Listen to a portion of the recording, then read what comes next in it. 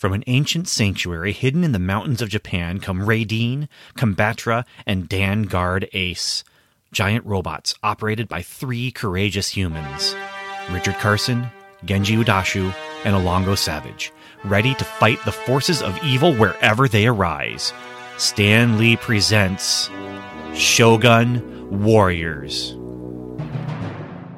The Comic Book Time Machine presents Marvel's Cosmic Comics, exploring Marvel's licensed sci-fi and fantasy during the Star Wars period. Episode 122, Shogun Warriors, Issue Number 2, Warriors 3. Cover date, March 1979.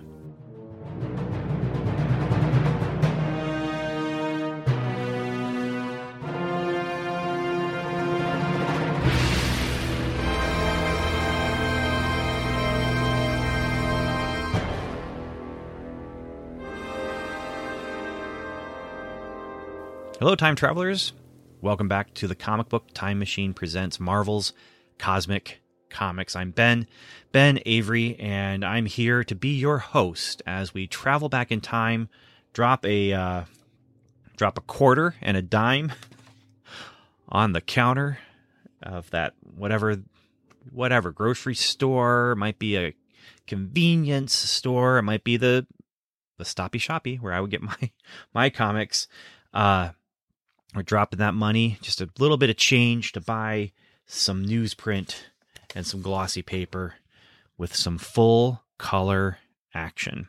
That's right, 35 cents. Now, the copy of Shogun Warriors number 2 that I'm holding in my hands right now actually doesn't have the cover date on it and doesn't have any kind of barcode in the rectangle. And I wonder if this was actually one that might have been in a Whitman collection, one of those bags that you might get on the shelf, but I have no way of knowing that because I don't know where this came from. I just bought it off of eBay. I'm pretty sure this is one where I got like a lot on eBay. But anyway, this is the second issue of this series where they took 3 different series from a single toy line and had to put a story to it because they didn't have anything else to go along with it. And so this is the story that Doug Moench came up with. And, I don't think this is going to be a very long episode because there's not a whole lot for me to talk about with this. I love the concept and I love the idea of taking something that's pre-created and handed to you and then kind of having to come up with the creative story behind it. So like Shogun Warriors, Micronauts, G.I. Joe, Transformers, all those comics had that kind of background to them. The same with some of the He-Man stuff. I mean, they were developing it in-house, but they were developing it as they were going along, and just the challenge of that. I think it's so much fun. The challenge of just taking like a painting. I actually was just looking at a beautiful art book that I have that's The Art of Night Gallery. And now this one, they didn't come up with stories based on these paintings, but every story has a painting. And as I was looking at all the different paintings in this art book, this coffee table book, I was just thinking, oh, what a fun challenge it would be to have like an artist who just handed over, here's 20 paintings of mine. Would you come up with 20 different stories or, something like that. Not that I would have the time to do a huge project like that, but just when you hear the stories of like they sat down and handed the toys to their kids, watched them play with it, and then just got to come up with just what is the story behind they have the technology that they have here. And so you have these giant robots that are Godzilla-sized robots for Shogun Warriors. And the toy line had a Godzilla in it. And so it's kind of this, all right, gigantic, huge robots, although not really technically robots because you have a person inside who's actually piloting the thing. But what's the story behind this? Why are these things here on Earth? And I also love that we have both Shogun Warriors and Micronauts happening at the same time, where you have these 2 different toy lines, but it's the same kind of production for the comic books where they were coming up with the storyline based on these toys that have no story behind them. But you have the Micronauts who come from a microverse, and when they come to our world, they are action figure size. And I love that idea. And I actually tried to do a comic series called Action Figures that was about people who became their favorite action figure. And I'd love to try and revisit that again. But anyway, the Micronauts, they came from inner space, and then you have Shogun Warriors, invincible guardians of world freedom, but they are the opposite. They are huge. They are giant. And yeah, so I love the idea. I love what's going on here creatively. But this issue itself, I read it and I enjoyed it. Was it worth 35 cents? Well, 35 cents in 2022 money? Yeah, sure. Absolutely. 35 cents back then. I don't know if this would be my favorite. Although as a kid, I would have definitely pored over the pages and looked at things and enjoyed the eye candy.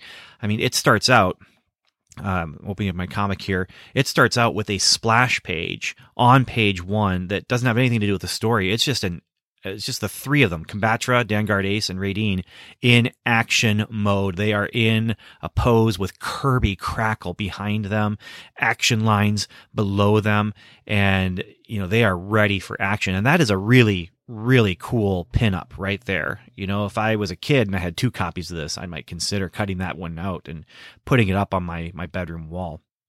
But then when you get into the story, it's continuing right from the last issue where they fought against 3 pilots. The 3 pilots, let's see if I can remember their names. It's Genji and Savage is the last name. I'm gonna have to look it up. Okay, so it's Richard Carson, Genji Udashu, and Alongo Savage.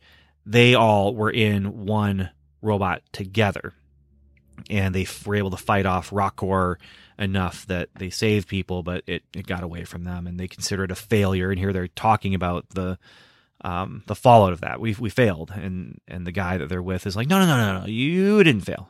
You didn't fail. The guy that they're talking to is Dr. Tambura, who is part of the Followers of the Light, and they are at the Sanctuary, which is this in the mountains far away from anyone, and there's this giant building with a giant Egyptian ankh on it, and they're the Followers of the Light, and they're there to stop the people of darkness, And so in the first few pages here, what you get is, just there's discussion about, did you fail, did you not, doesn't matter, we're going to give you 2 more robots that you're going to work with, and then we're going to go underground, and this whole thing right here, really, it's all about scale.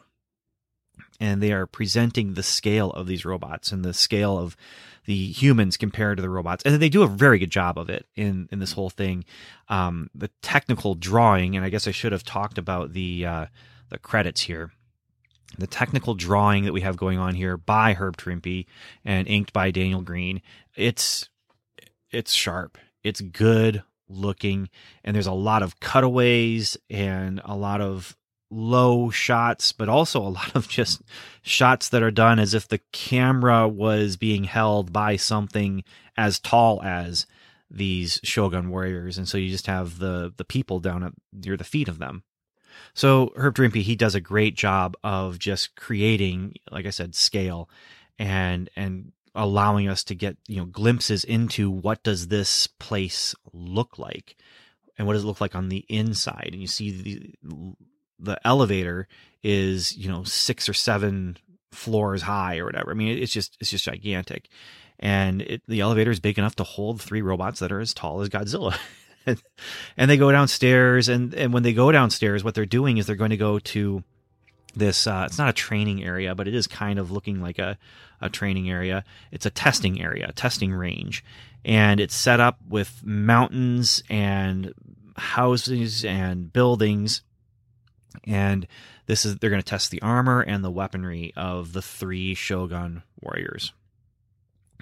And I just, the way he said it is, we detect any faults and make necessary repairs to ensure proper function should the warriors ever be called to action. In other words, today is the day my ancestors have anticipated for untold generations, the day when the Shogun warriors must finally arise to do battle with the forces of evil. And every 9th day for generations, they've brought their Shogun warriors in here, and they've launched their missiles, they've launched their fists, which was a part of the toys action, was it would shoot their fists out.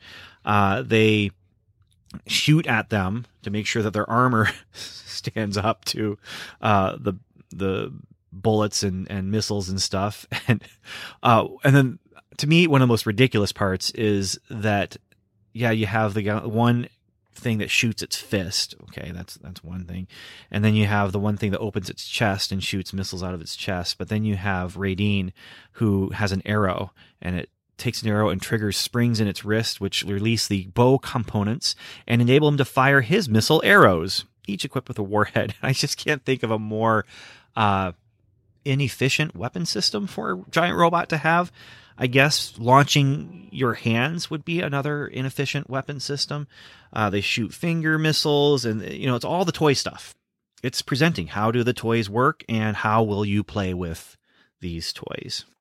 And then we cut to the bad guy, the Dread Lord Markon. And the Dread Lord Markon just he wants vengeance. Because they were defeated in the Great Chaos Wars, and they have found the forces of eternal good still ready and waiting to renew the ancient struggle. And so he looks to find out what happened with Rockor, and he's got a problem with what's going on here, but he is going to meet that threat. And he just rants and raves to his people, and then he kneels over bubbling magma, murmuring ancient, mysterious, evil phrases. And Rockor, who's just wandering around, and he responds to the summons. And it's what, Lord Markon? Yes, Lord Markon, I hear and I shall obey. As you wish, so shall it be. Death shall darken this day. I don't know why this thing even has to talk, and I don't know. Yeah, it's interesting what happens, but at the same time, there's not a lot of logic behind what is going to happen with Rockor. And as it goes back to create a ruckus and get them to come out with their giant robot. But little do the bad guys know that there's actually going to be 3 giant robots. And so Dr. Tambora, he takes the team and he's going to match them up with the robot that's going to match their personality the best. So Richard Carson is linked with Raideen, Genji Odashu is linked with Combatra, and Alongo Savage is going to be united with Danguard Ace. And during this time, they're walking around, and they don't understand exactly what's going on, that this thing has been happening since the dawn of life. And specifically, then Genji says, for example, you say your people have been sentinels for untold generations and that you're the last of the line, but what about the future? I noticed there was only one woman among you. And Dr. Tambora explains that they are not true humans, true Terrans. Their descendants are the result of parthenogenesis, which is cloning and other scientific methods. And then one of them, it's really hard to tell, but I think it might be Carson that this balloon is meant to go to. But the way that their heads are all lined up together in the panel, any one of the 3 could have said, oh, well, I think I prefer the old-fashioned way. So there's a little adult humor to, fly over the heads of the kids. And then they match them up. And when they match them up, again, we have these cutaways, and it's really kind of cool to see, like, what does it look like on the inside of each of these robots. On the one half, you see their armor and the outer armor, and on the other half, you kind of see some of the inside of what the technology looks like on the inside, as far as like the gears and the different inside components of these things. They connect with these, and then Rockor attacks a train bridge, and that's bad news. And so this is where, again, you kind of get the scale of this thing, and I kind of start wondering, how does this work? What and this is one of those maybe where you got to say to yourself, it's just a show, you should really just relax, because once you start thinking about the resources behind this, and even when they were doing their testing, like, they're firing missiles every 9th day. They're firing missiles. Like, where are they getting the resources to replenish these missiles every 9th day? Especially missiles this huge, this big, to go in these robots. it's just, it's crazy to think about. And if you think about it too much, it just doesn't make sense. Even the bad guy side. Now, the bad guy side, he's not building and using resources to create like Rockor. He's using kind of magic and calling upon dark arts and stuff. And that's really the only way that the logic of Rockor works, is that there's dark arts going on with that. But they have to jump on jet cycles. They need to get on jet cycles to take them to the launch silo so that they can actually go into action. And this launch silo is just huge. It's easily twice as tall as these 3 Shogun Warrior robots. It's just the scale of this is so big. And then you start thinking about the resources of it. It's a little bit unbelievable. Yeah, I know. I said it. Shogun Warriors is not super realistic. Yeah, I'm sorry. I don't mean to burst people's bubbles, but anyway, they get in their giant robots, they blast off into the sky, and then we find out that Raideen is not just a giant robot. Raideen is actually essentially a transformer. Now, the transformer form that it transforms into, there's not a lot of transforming going on. He just turns. So he was flying, like flat, like Superman, and then he kind of turns his head, and it has a bird head on the back of his helmet, and then lifts his legs up a little bit and bends them at the knees, and that becomes the jet form, firing jets for this flying vehicle that it's called the Firehawk. It's a bird mode, and little wings kind of come out of the sides there, and so it's actually, as far as Transformers go, a pretty realistic kind of thing. If you're going to have an actual Transformer that you're going to build that's going to be Godzilla size, it would make sense to have it this big. Anyway, it flies, it attacks, and Rockor is there, and they fight a little bit, but he has to stop the train and save the train. So he knocks down Rockor. He saves the train. The other 2 arrive, and he's like, he came there because he had supersonic speed. And he's like, you mind if I go ahead? And so they come, and oh man, you didn't even need us. But Marcon is surprised that there's 2 others, but then he says, very well, the followers of light shall rue this day for the rest of their short lives. We shall meet this challenge of 3 by employing the power of our own Mystic 3, by multiplying Rockor into his 3 elements. And so he becomes earth, fire, and water. And so now these 3 giant robots are facing off with 3 giant creatures, one made of earth, one made of fire, one made out of water. And it says, next issue, the final phase of the Shogun Warrior's baptism of fire, not to mention earth and water, in elements of destruction. And so, yeah. So next issue is going to wrap up this story arc here. Definitely ends on a cliffhanger. But I appreciate the creativity, and I appreciate the creature design is just kind of almost a swamp monster kind of a thing. And I like how it's just kind of really hot rocks, and then it breaks apart into these 3 forms. But at the same time, there's just not a lot of character stuff going on here. This comic it's ideas and technology, and there's not much else going on there. The bad guy is just motivated by they beat me in the war when I was trying to be evil, so I want vengeance. And so it goes a little bit further than just being I'm super evil, and into they thwarted my desire to be super evil. But yeah, it's a pretty simplistic thing, but it's simplistic and creative, fun looking. So yeah, almost 50-year-old me reads this comic, and it's not engaging me the way that some of these other comics have, like Micronauts or Star Wars or John Carter.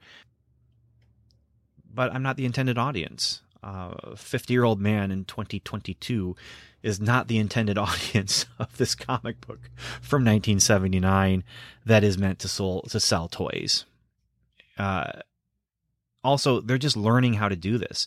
The sophisticated kind of storytelling that we were getting in like some of these other things, like ROM Space Knight or Micronauts, those are a little bit, I think, maybe outliers right now, because you have Shogun Warriors. Now, I'm doing all of them, though. That's the thing. I am finding all of these tie-ins, these toy tie-ins, movie tie-ins, and TV tie-ins and all these Marvel comics that will just never be collected on Marvel Unlimited, except for Star Wars and maybe John Carter, depending if something else would happen with the license there.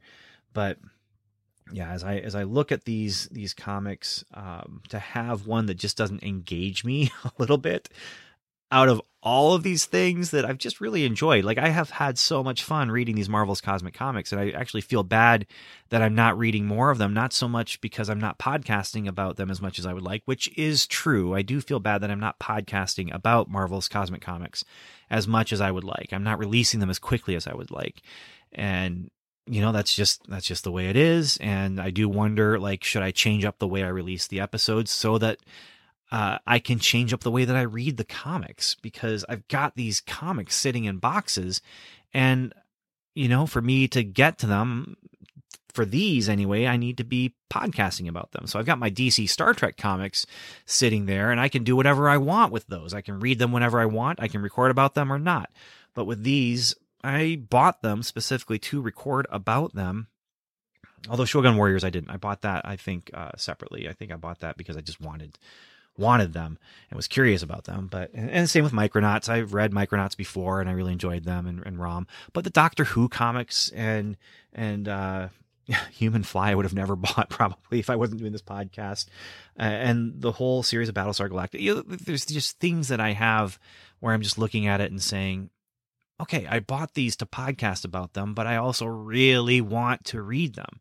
So is there another way for me to do that? And I think I've mentioned this on the podcast before, just ideas, different thoughts about how I could do things differently, whether it might be where I start looking at story arcs instead of going month by month and indexing in that way. And I think I'm going to continue just doing episode by episode like this right now.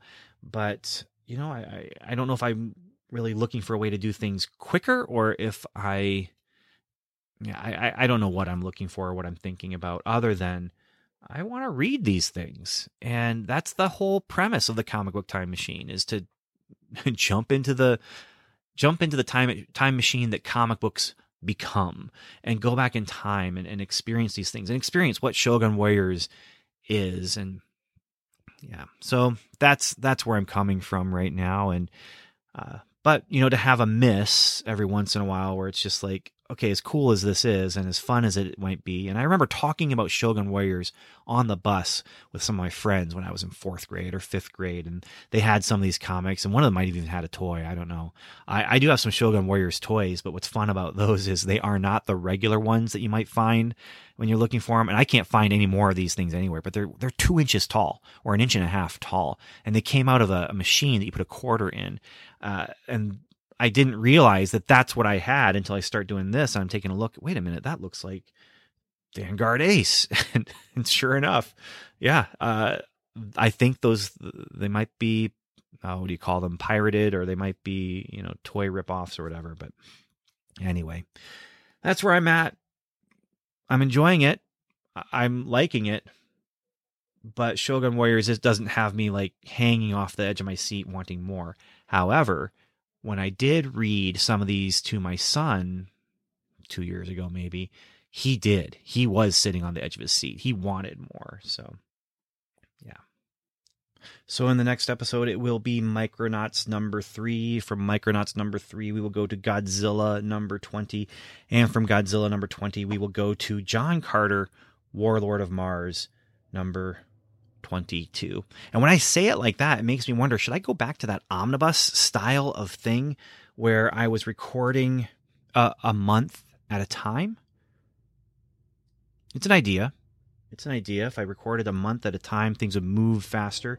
If I would just sit down and read all those comics in one sitting and then just talk about each one of the titles briefly.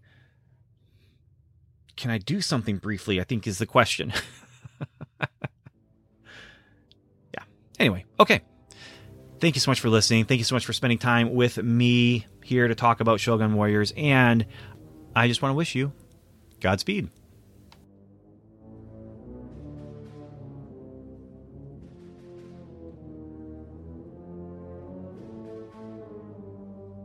Thanks for listening to the Comic Book Time Machine's Marvel's Cosmic Comics feed.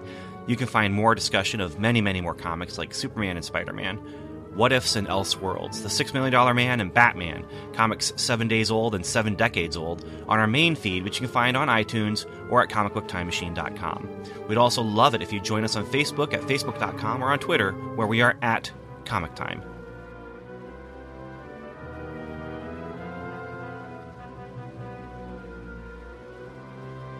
Next on Marvel's Cosmic Comics, Death Duel at Daytona Beach.